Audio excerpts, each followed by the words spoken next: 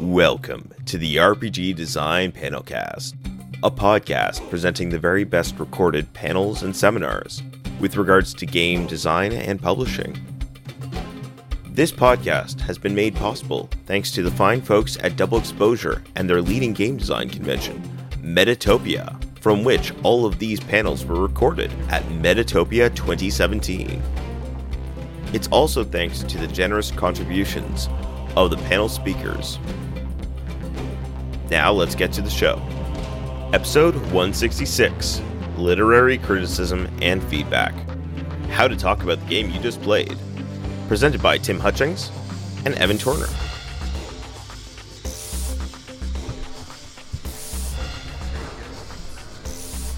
I'm going to give him a minute. Are you on? Yep. Oh, that's 5:03. We can go. Yep.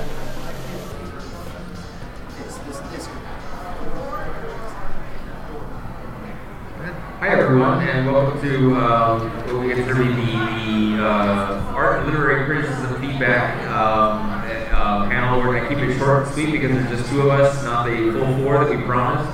But we thought, a few concepts that might be outside the field of games might then be useful in the field of games.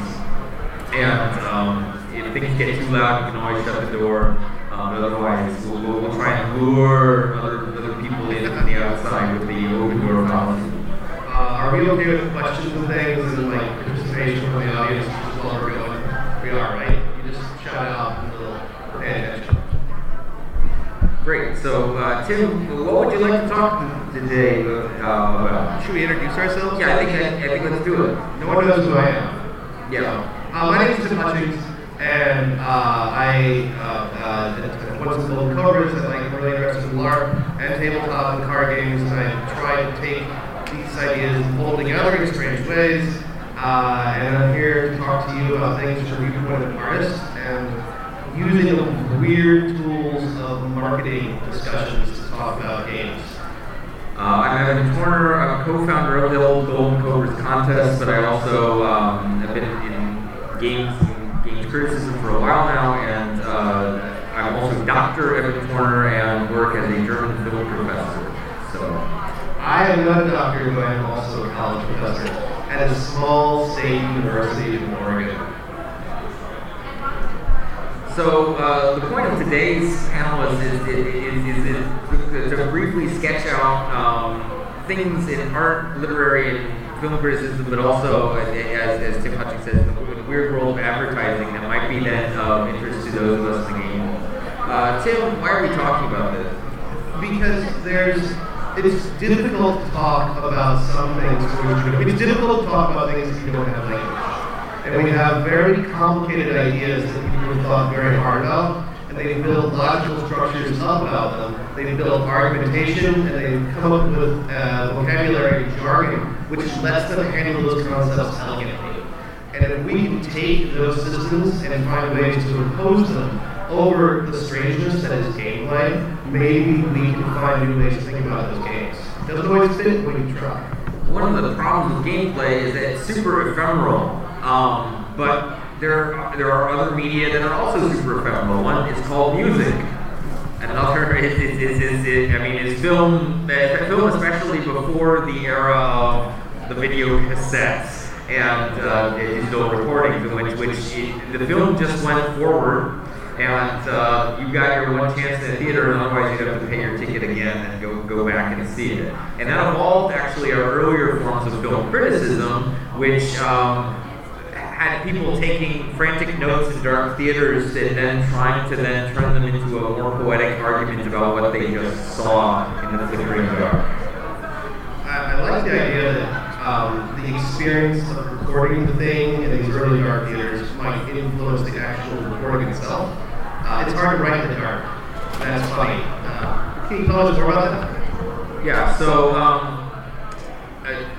in the early days of film criticism, there's of course the Cahiers du Cinema in the 1950s with French directors such as Godard and critics like André Bazin, basically looking at old Hollywood movies and saying, wow, these movies kind of suck, but there's these really interesting tracking shots where this character and this thing is kind of perverse. There's sort of back archive of material that they were able to look at because they kept going to these screenings at the Kinematheek. And so you have this culture of nerds who just for the fun of it are really kind of going in and documenting all of the ephemeral qualities of film and the things that they do or don't like. And what that actually means is they're able to evolve this language of criticism from looking at, well, how do I explain this thing that happened in play, right? Or this thing that happened in this film. Well, we can use the terminology of the film industry, but we can also import psychoanalysis, structuralism, and various other intellectual movements to explain what's going on. And that's what people did. And film studies came from, again, this act of recording frantically in the dark, saying, or what I also say is David Bordwell has a stopwatch in the theater where he says, how long is this kissing scene lasting? How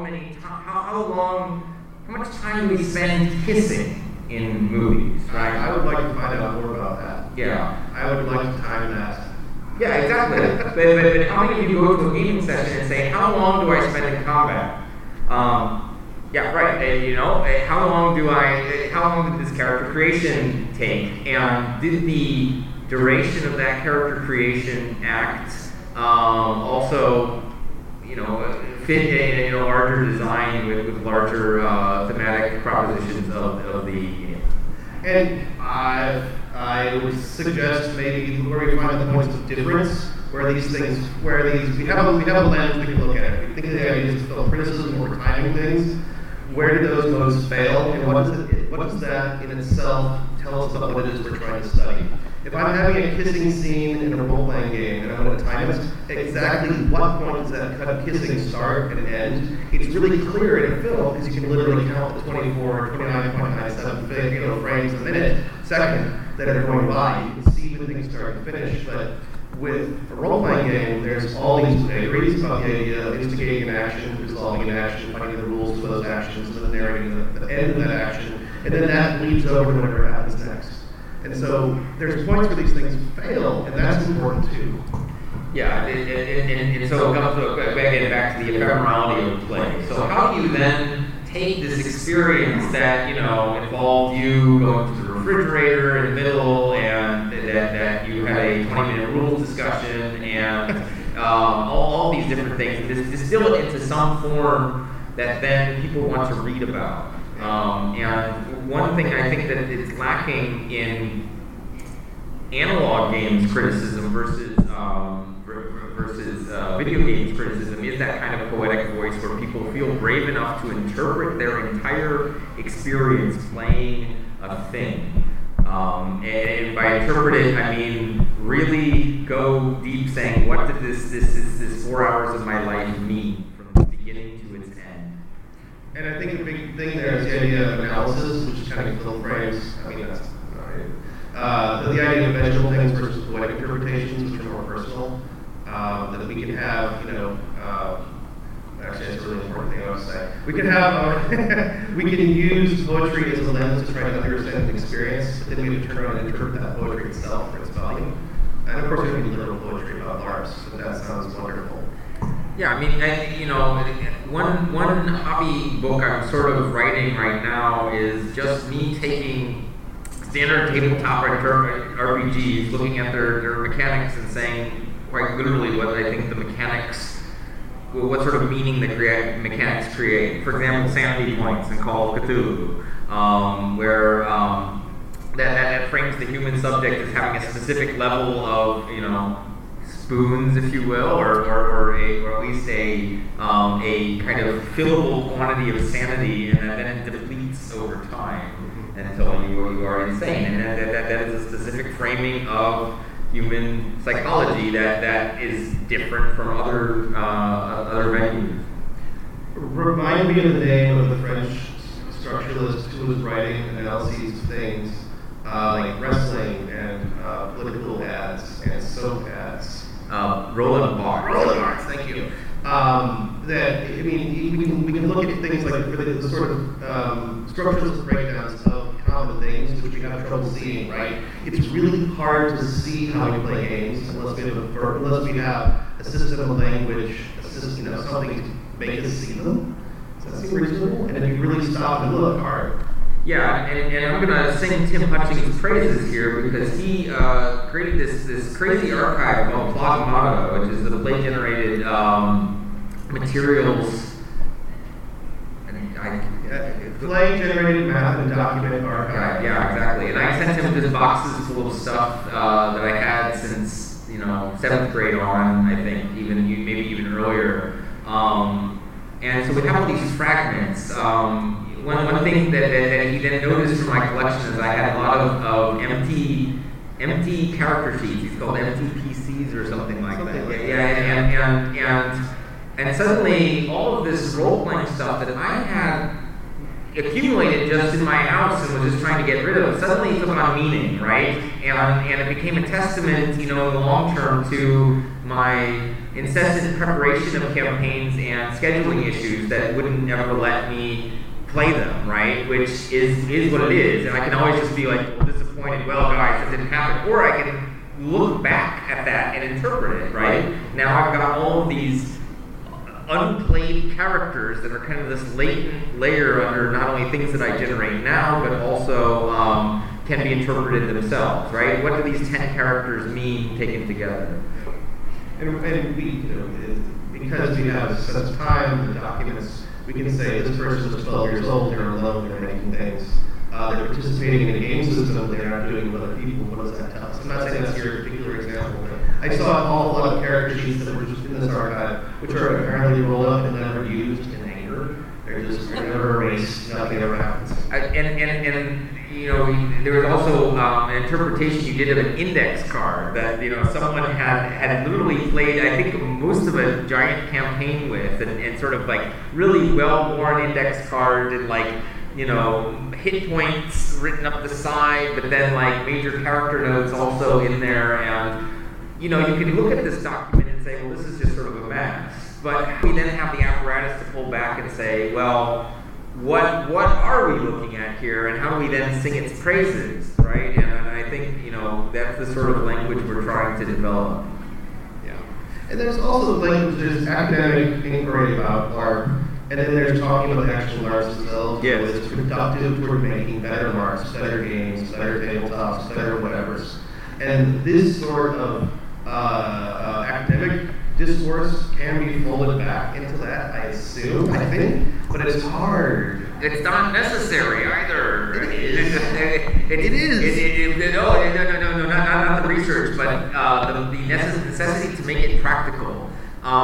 Humans spend their lives doing all kinds of stupid shit, and they make imaginary farms with their friends online. I mean, I don't know. There's all kinds of things that they do. But it's important then to be able to have this experience to do theory or to take a look at something that people would say this is useless, and actually being able to locate exactly what it is or its framework in some larger systems of meaning, and again, looking at old character sheets, but also old board game prototypes, and or I have a game called Pilgrimage, in which I don't have the rules, but we play it all the time when people come over, because I have the board and I have ostensible spaces that people are able to land on, and I have dice, and we always agree on what the set of rules will be, and then we go ahead and play Pilgrimage, even though the game Pilgrimage doesn't exist. Again, with respect to criticism, writing about it, but then also saying, well, how is this a meaningful activity? Why would you spend your Saturday night playing a game that isn't really a game? I mean, if we say human activities is itself, worthy of study and interpretation, there are thousands of fascinating things that are happening right now at this convention that we don't have the language to discuss. One of the important things, again, I'm not smart, and I'm not well educated, is I have a very cargo cult attitude about the sort of tools for analysis, tools for discussion. And I will run in and I will take all the shiny things and I will take them home to line my desk. And I leave all the boring and heavy things behind. And that lets me have a handful of stuff that I think is really useful for my own life and my own production of games and my own discussion of games, and the way I look at things that I've done and played and the way I watch other people do things. And so I can, there's all these different methods, schools of analysis, right? Marxist analysis, Freudian analysis, post-structuralism, and if you just run around those lightly, there's really useful ideas that other people have gone to the hard work of lifting for you. And I'm really just respecting your territory right now. You would turn into the chair. No, I think you're right on the money. Hey. Yeah, basic Marxism can inform you a lot about Dungeons and Dragons, a lot, right? I mean, in terms of extraction of capital, sort of free laborers and these adventurers have loads of social and cultural as well as financial capital moving into their adventure oftentimes. I think the old school Renaissance has tried to pull that back and say, no, you are naked and cold and pathetic humans in a cold, cold world that will kill you. But most of the time you're starting adventures in D&D are, well positioned within the capitalist system and able to be entrepreneurial subjects who can then engage in sort of racist colonial violence. D&D gave us a rock. That's what we had. We had a rock. Dude, that's awesome. And if you had, doesn't it depend upon the GM? This financial and capitalistic exploitation system, doesn't that really rely heavily on the GM? Yes, exactly. So how do we then bring the GM into the equation, right? Do you want to write about your GM? It's the GM's decision whether or not they're going to be responsible for one type of game or another. Yeah. Right? But it's also up to us to look backwards to understand what it is they did.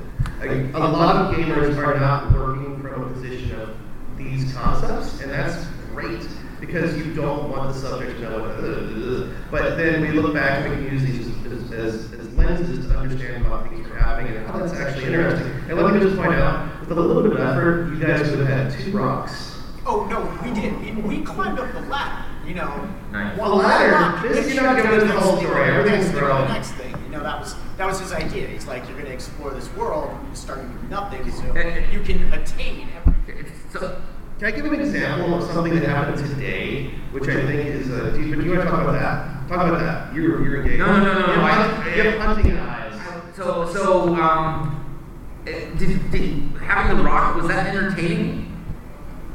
The experience of being given the rock wasn't. It was trying to figure out what to do amongst ourselves with the rock. Yeah. Because we created characters. Complex human emotion, right? How do you then arrest your rock experience, right? How can you put that into 1,000 words that will rivet the reader, right? What were the desires that you had going into the session? What was the attitude of the dungeon master? What was the dungeon master wearing? How the scenario, right? I mean, there's so much lost material, right? That we want this notion of reflective gamers taking notes on their experiences of encountering it and really starting to take note of larger details rather than just like, is this game fun or not? Is it interesting or not? The words fun and interesting I forbid from my classes. The F and the I word. And if, for example, I'm going to imagine that if that was an unsatisfying experience, we could use some lenses, like we could talk about the idea of and I'm not going to use film terms, probably the way you do, of framing and focus to talk about the rock, because the rock is super fucking important. And your game masters have, a whole page of flavor text pre-written in the box, Palace of the Silver Princess style, about the rock itself. That might show that his priorities might not be your priorities, about this rock. And we can plan for that if we have these tools ahead of time to think about how things are going to be framed, and it might still might fuck up. The other thing I think is cool about your rock scenario is Again, I'm going to bring it back to the idea of time and duration. And in literary criticism, we have this really brute force method of determining when something is super important to the author. And that is if they spend like a long time giving a character a huge monologue on it, or it's like the centerpiece of the damn book, and you spend ages with it. I'm thinking of like, Dostoevsky's Brothers Karamazov and the Grand Inquisitor, or Waiting for Godot and Matzo and Lucky, and let's choose a less snooty example. Star Wars and the Skywalkers, right? Who the fuck cares about the Skywalkers, really? Well, the Star Wars universe does. Everything in Star Wars revolves around this family that is wholly uninteresting in many respects.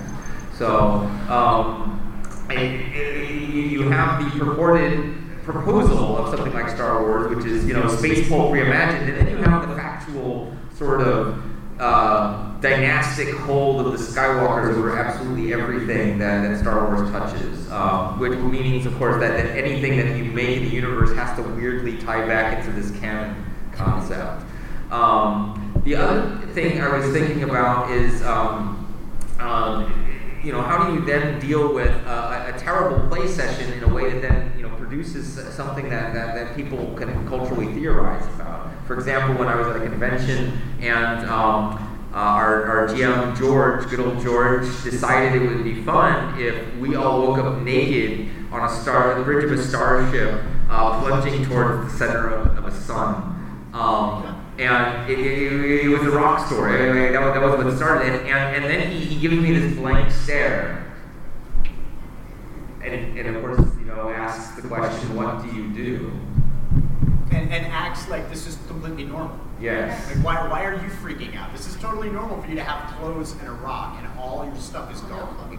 Right. Well, he wasn't making us naked. That was a little bit too much. And I can go the very prosaic road of just recording what we did and how we reacted to that situation, or I could go take the high road and use Lacan or psychoanalysis to say what sort of sadist would put us in this situation. What is this sick fuck getting out of this particular scenario? And there are specific desires that are unfulfilled desires, and it's literary criticism, so I really can say whatever I want as long as I back it with evidence. I think it was specifically like you were saying, because the economic system in Dungeons and Dragons encourages like the equipment porting and growth and starting equipment and adventurous kit and everything. And I think our DM was like, you know what? Fuck this. I want you to have a rock. Exactly. We're not going to start with anything. In fact, anything you did have, you don't have it anymore. We're going to start with nothing. And it was very disconcerting at first because, fuck, we have a rock. As a thought about this to kind of illustrate the way we might use these snooty terms, I could also take this idea of being naked at the bridge of the starship and think about Bachelard's Poetics of Space, which is a book about structuralist uses of French poetry, 18th century French poetry to illustrate structuralist ideas. Wow, that's really snooty. And talk about the idea of nakedness in built spaces, and there's that innocence of nature versus technology, and maybe that's something this person is dealing with. Probably not, but it's a way to begin talking, and if everyone in this room has read that book, we all have a common point from which we can start, which is going to lead me to an example from today, if I can do this really fast. I have a completely ridiculous card game, which is so decadent, I'm ashamed to even speak anything else of it, but we played it. I had such a good group of playtesters, we had some extra time, so we played it. And we couldn't understand why it was awful and why it was enjoyable, because it had both of these characteristics. And I said, well, the idea of semiotics, we have these empty signifiers, and another person at the table said, holy fuck, and we had this discussion using the terminology of semiology, and hey, the syntagmatic paradigm is really awesome to talk about, and we high-fived each other. And this is the beautiful part, is I solved it. That made me understand this point. We had a discussion using jargon, which was super specific to certain concepts about language, and helped me understand the game. And it was a perfect example of why I want to do this today. But now, I'm going to sidestep. And I wrote this down to really highlight the thing. Crispin Edmund Crispin wrote a book called The Moving Toy Shop in 1945, and it's about Oxford dons and professors who have mysteries they solve. And one of the characters is quoting Swinburne, and I don't know if Swinburne knows if it's ironic or not, but the character he quotes it to, who is a local, who's not educated, says, "That's very rude to do because you know I don't know anything about Swinburne." And I totally high-five that literary character because it's at the same time these things are incredibly useful, but the jargon is exclusionary, right? It's what masons use to make sure their walls are straight, and I don't make walls straight for a living, so I don't have to know that jargon. But if a bunch of masons are using it around me, it's a little bit rude. So it's really hard to make these discussion tools that are universal. I've done it for a long time. It's fine. I wrote a chapter on fan and designer theorizing for the role-playing studies handbook for Rutledge, which is coming out in 2019. It's too expensive for you to move forward. But we hope to have an inexpensive ebook ready for you. What we looked at was that role-playing theory from the late 60s to the present, and what we simply found is that because of this barrier to entry, where the language you actually need in order to begin to get at the thing you want to talk about is not accessible to everybody, and there's always people who are coming on board, that you just have the same damn design discussion over and over and over again. And of course, then because people are having the same player motivation discussions. For example, Jeff Perrin's Warriors versus Gamers from 1970, where there are those who like to play games and they're concerned about the actual circumstances of war and simulating those, and those who just like the game and want a balanced game, right? A quote-unquote balanced game. And these are all like aesthetic categories that come up, and you can trace this player motivation theory to like gamism, narrativism, simulationism, and all these different sort of, and it's the same sort of seeking of why do players come to a table with different motivations, and then of course whenever this discussion is raised, then people say, well, players aren't that simple. We're like, yep. These are ideal types where we generated the language in order for us to even have a discussion. And so it's important for things to move along that, basically you're going to be trapped in this kind of prison house of all the previous topics unless you figure out a forum and a language to transcend it. And that's why I just pick up the shiny things and I slither out of the room and I avoid people with doctorates. Yeah. I'm manacled to this chair right now, which is why I can't run away, from a real doctorate holder. No, but being a real doctorate holder also means you have to be humble before your material, right? And you don't speak, it speaks, right? And then you, I'm an it. Yeah. and so your material, is what you're recording and then what you analyze. And so what I really think is impressive is how much ephemera and ephemeral play we are generating right now in this moment, and how little of it is captured, even if people are doing Twitch. Being recorded? Yes, of course, but Twitch casts and podcasts and video, etc. But I mean, captured in terms of humans sitting down and making meaning out of it. Some people do fan art for their campaigns. Which I love to watch. Fan art, map making, these kinds of crafts. How many people are then coming back and saying, well, what does all this mean, right? What did my campaign do beyond my own personal story? And that, I think, in order for us to get to a point where you'll have a glossy magazine of high art criticism about RPGs, which may or may not be desirable. I would read it, but maybe no one else. Or even higher criticism of board games and card games and dice games, which I also, in analog game studies, have the capacity to, we see those essays crossing our desk, and I literally think it's super easy for people to point out social dynamics like race, class, gender, those sort of sexuality, politics.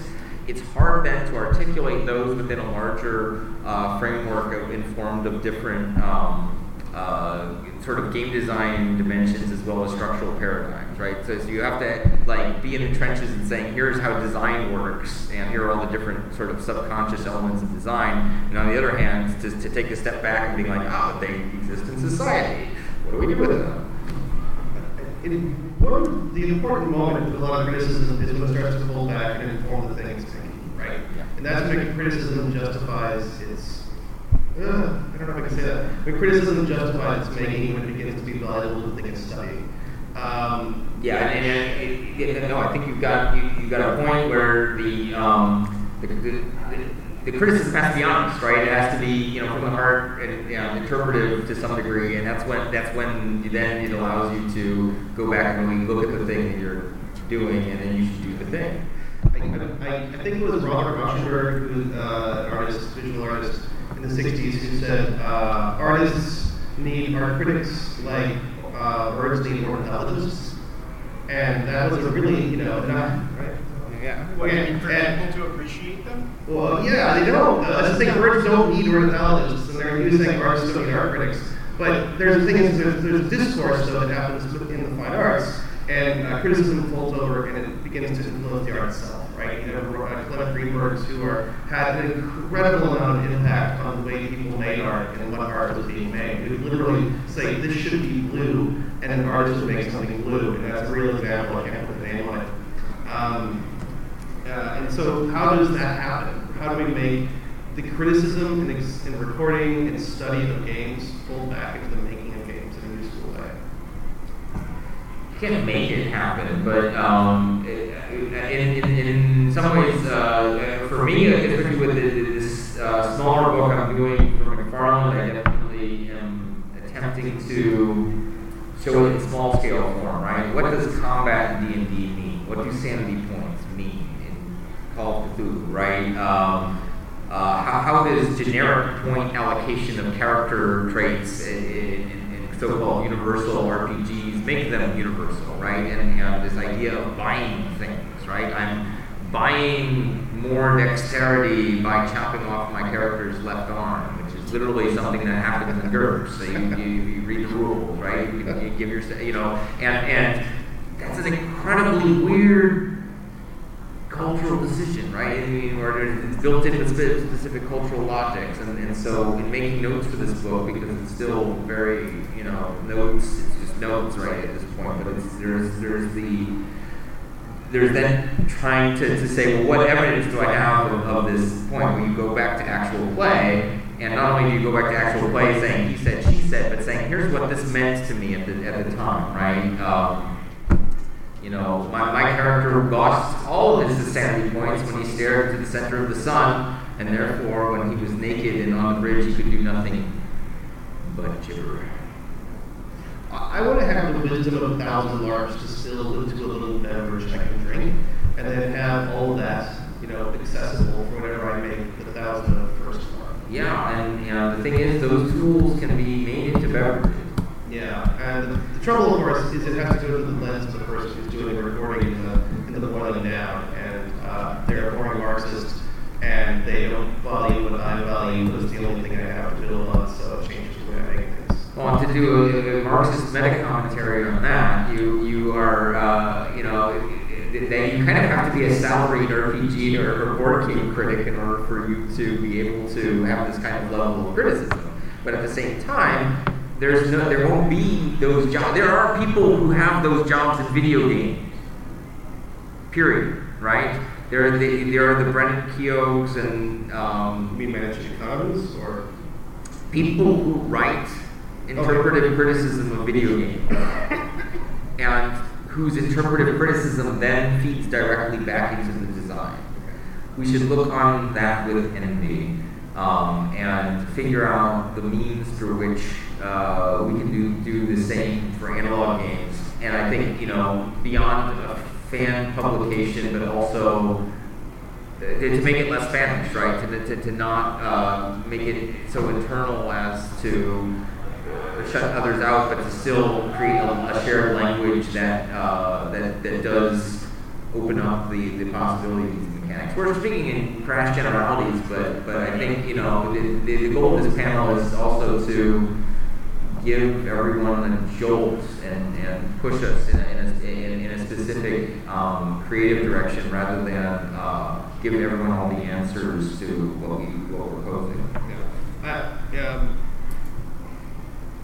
I like the idea of the discourse about LARPs and a building of the body, of criticism of the body of study, which helps us, isolate the importance of the Jason Morningstars so we can cast them down and melt the statue and make something better. There's so much stuff that happens that doesn't get understood, recorded, and shared. There's so many LARPs that are important that I never get to play or even read. Well, one LARP that I've been involved with that's produced an inordinate amount of literary meditation is Just a Little Lovin', which is the LARP about 3 consecutive years, 82, 83, 84, in the New York gay and I would say alternative communities right as HIV and AIDS are hitting. And you play out basically 3 sort of raucous parties that then end each day with this sort of meta scene of the lottery of death, and we see then who lost in the community. And of course, like this game created by Norwegian designers Tana Grasmo and Torketil Edlund in 2011 is now, so we ran in the USA, and I think that was the 6th run. There's a 7th run in Finland happening in spring of next year. Every run produces at least 6 to 10 essays written by random people about their experience, right? And not only that, but I've read most of these essays, and they all are the freaking same, right? Or rather, that they have so many, because the design is what it is, and people want to describe that design as feeding into their own experience. And I think that's wonderful, but that's just the one LARP. And I'm not seeing that level of criticism then, applied to all these other games.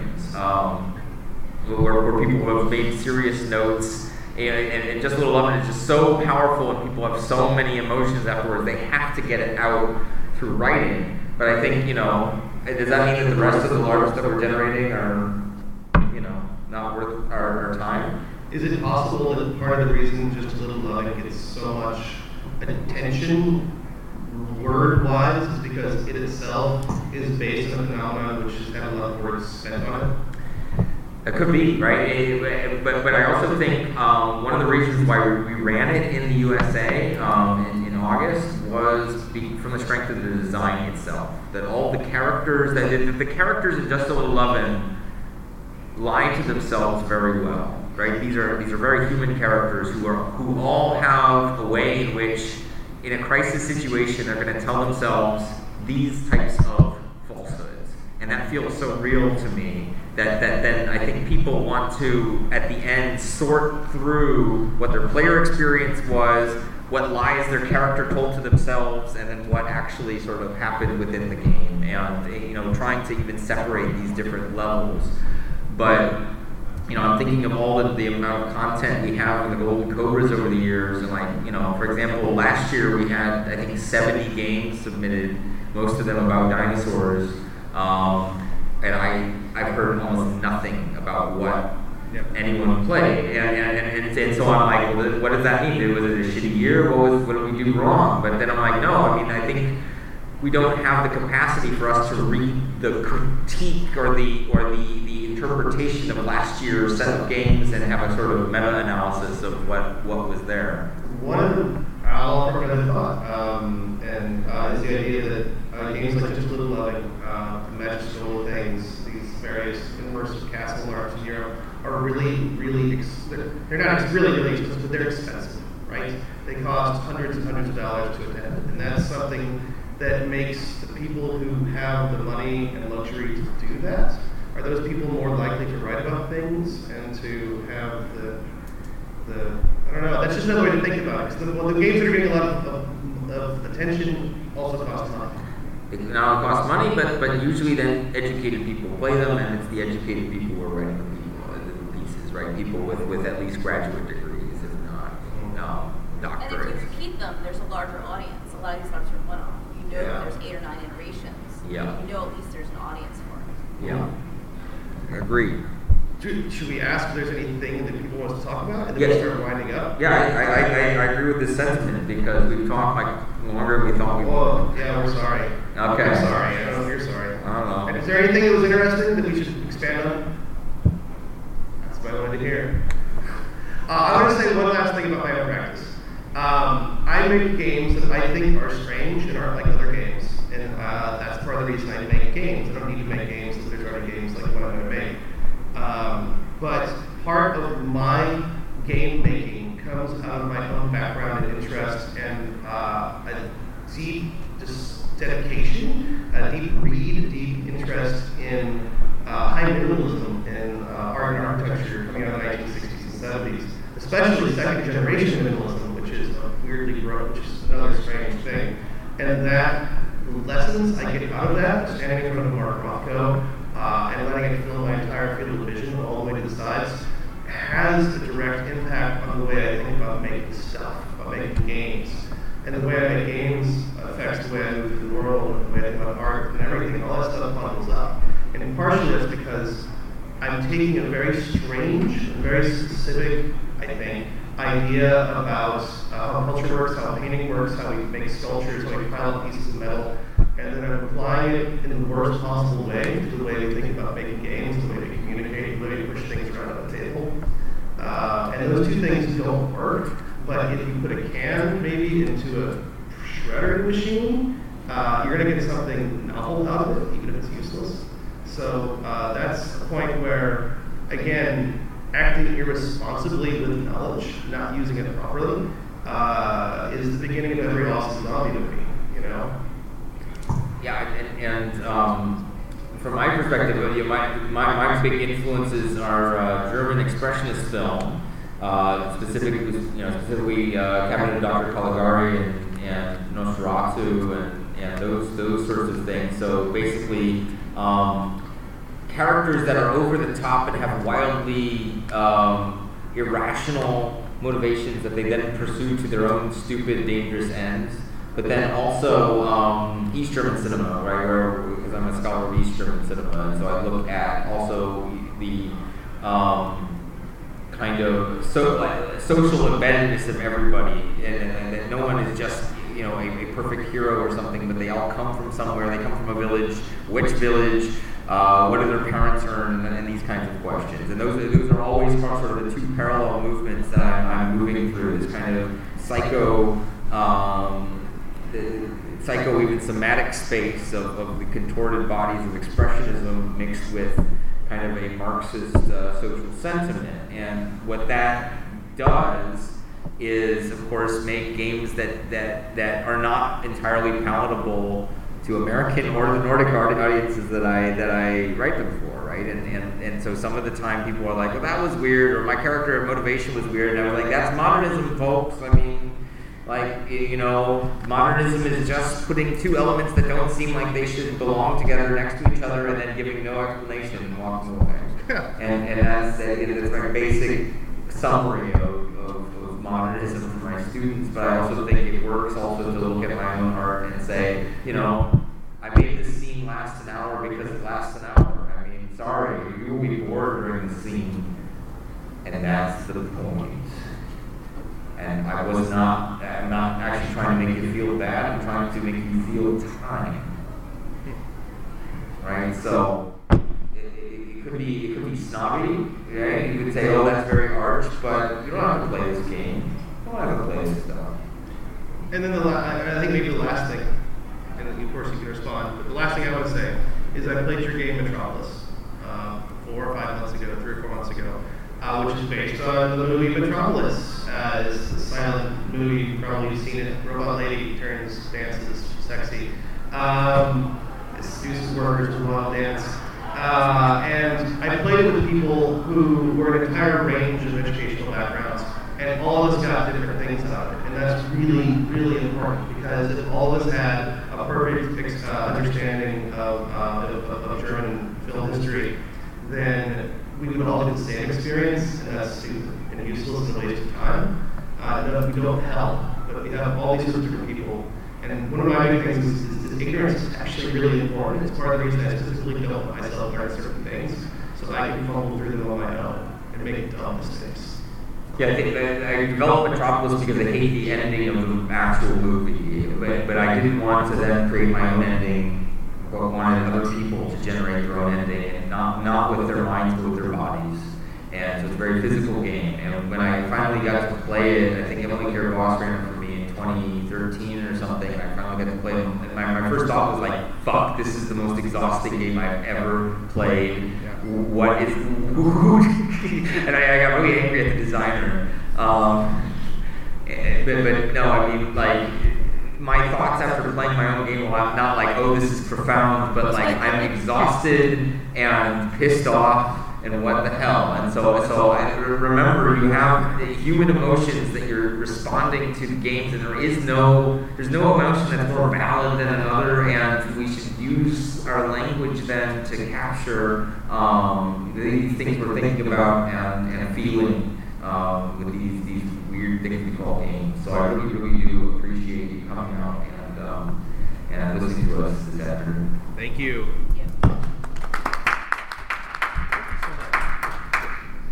Are sweaty, so I apologize. Thank you all. His hands were sweaty. Yeah, I know.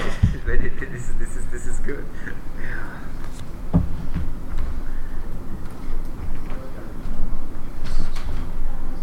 I enjoyed that. It was really fun to do that with you. And thank you. I know. I have a lot of fun. I don't get to have that conversation much, and. I know exactly. Well, I have all this training. Yeah, it's a lot of education on this stage that's not being used. Yeah. So is that going to be available to listen to again later? I think so. But available, like it's definitely being recorded. It looks good. Let's stare at the waveforms. There they are. It's all But appearing. this is not your equipment. This is This is Metatopia's equipment. Gotcha. And like Tim's archive, it's just there, right? You should go on YouTube or whatever. Yeah. And What do you want to hear again? All of it. We can just replay My it. brain isn't melted. Maybe after a little more academic, Yeah. more academic training. Yeah, we were dropping names a lot, but that's because we often are not allowed to. Yeah, I was dropping them Get to it out show there, off, you know? Yeah. to exert It was dominance. so impressive. I was really impressed. Yeah. Well, I came in with a completely different expectation of criticism. So It could have been. It changed a little bit because we lost panel members, and so we decided to self-indulgify ourselves. Self-indulge, perhaps. Yeah. Well, yeah, but I mean, that's the thing, is we both are connoisseurs of the esoteric, and there's always, there's always these languages of either it has to be beautiful, fun, or commercially viable. And what do I do with anything that doesn't ever fit into those categories, right? And so we start there, right? I played this thing and it wasn't fun, and it was kind of an ugly experience, and it won't sell. you need to make the people more decadent, so they accept things outside of that triangle. Yeah. What did you expect to hear? What What did you want to hear? Well, so this is the first time I've been to this convention. And I knew that it was, I've been to Gen Con, which in that experience is simply sitting at the table and it was recreational. Whereas this one, it's different. The expectation is sitting and give back some feedback, some analysis. Yeah. And that was really that's what I thought the panel was going to speak towards was, which I guess is really the same thing, but in a much more like layman manner. Like, what's a way to articulate useful feedback, like sort of useful for us, not necessarily rigorous academic criticism. Yeah, that was part of what I wanted. Part of what I was thinking I was going to cover in the original version. Was the idea of I have two kinds of criticism I use that are effective, and they're both very different. And one of them is where you ask questions. You ask what people want to know, and you ask questions, and you push back with ideas, but you don't suggest anything. And so you say, well, that's very dangerous. Can you justify that? I think that's dangerous. And you can do that using language like this, right? That's part of how you use language. As you say, here's this giant form in space, and we're going to push this idea at you, and you say, well, I have that. I'm going to push this back.